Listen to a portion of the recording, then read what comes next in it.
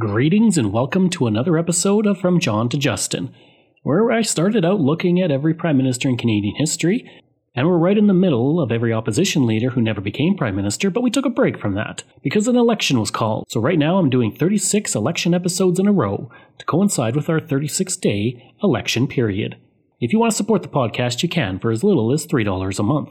Just go to patreon.com/CanadaEHX.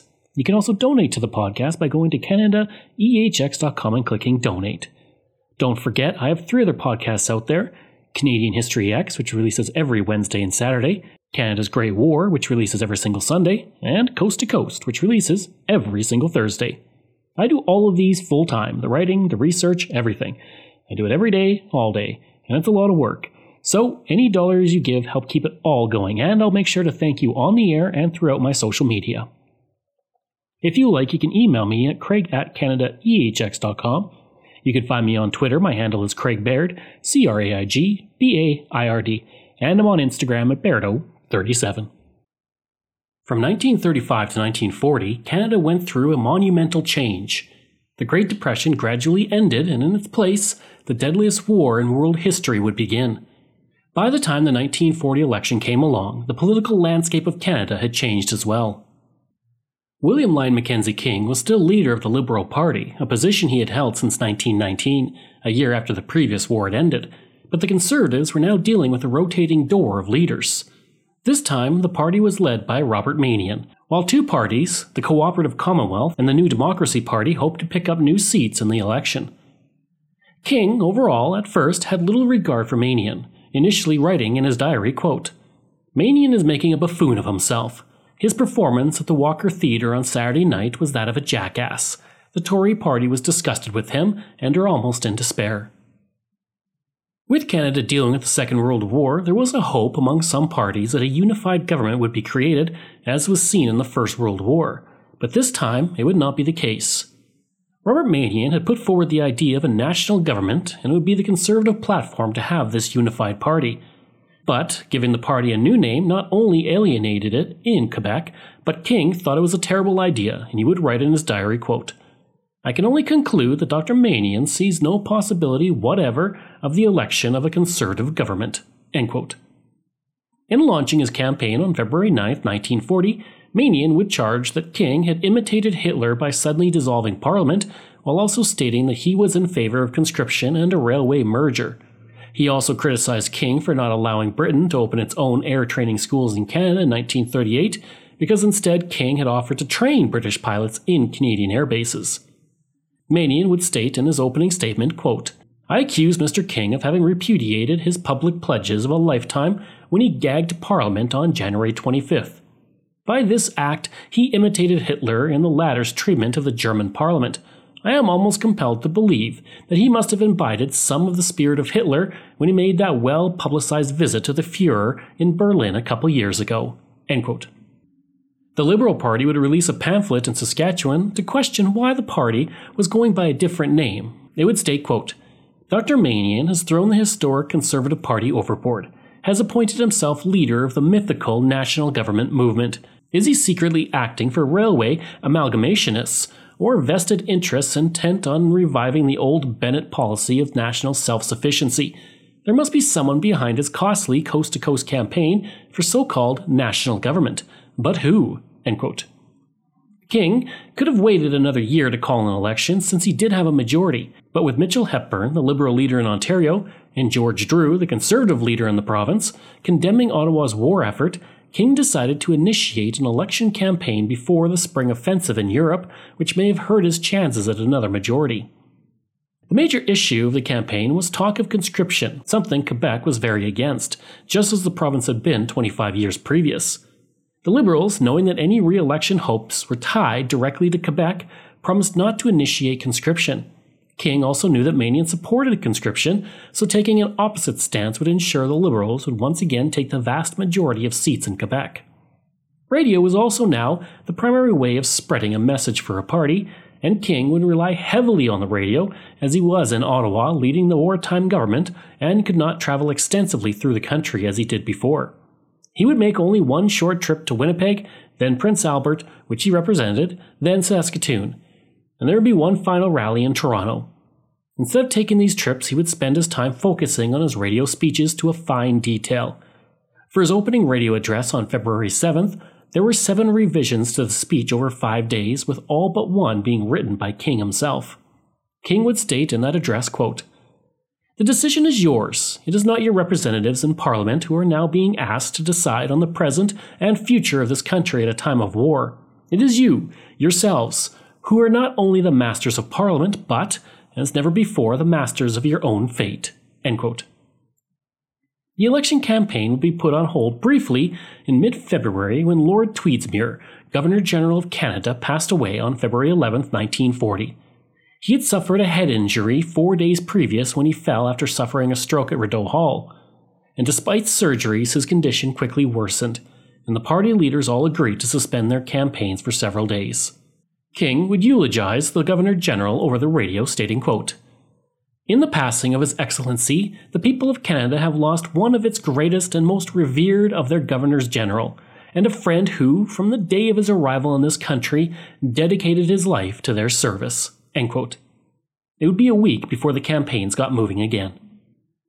With patriotic spirit high in Canada, Manion, who was a decorated First World War veteran, attacked King for his lack of a war record. On March 23rd, he would state, quote, "The soldiers have confidence in me, and I will get 95% of the votes of the soldiers of both this war and the last war. They know me. I was one of them, and I wasn't in the United States in the last war." End quote. Manion, of course, was referring to the fact that King was working for the Rockefeller Foundation in the United States during the First World War. 1 week before the election, a rather unique situation occurred. Archie DeBow, a conservative candidate for Hochelaga, was speaking to a crowd and getting quite animated when his movements caused loose and errant matches in his pocket to ignite, setting his pants on fire. After putting out the fire in his pants, he continued with his speech amid some laughter from the audience.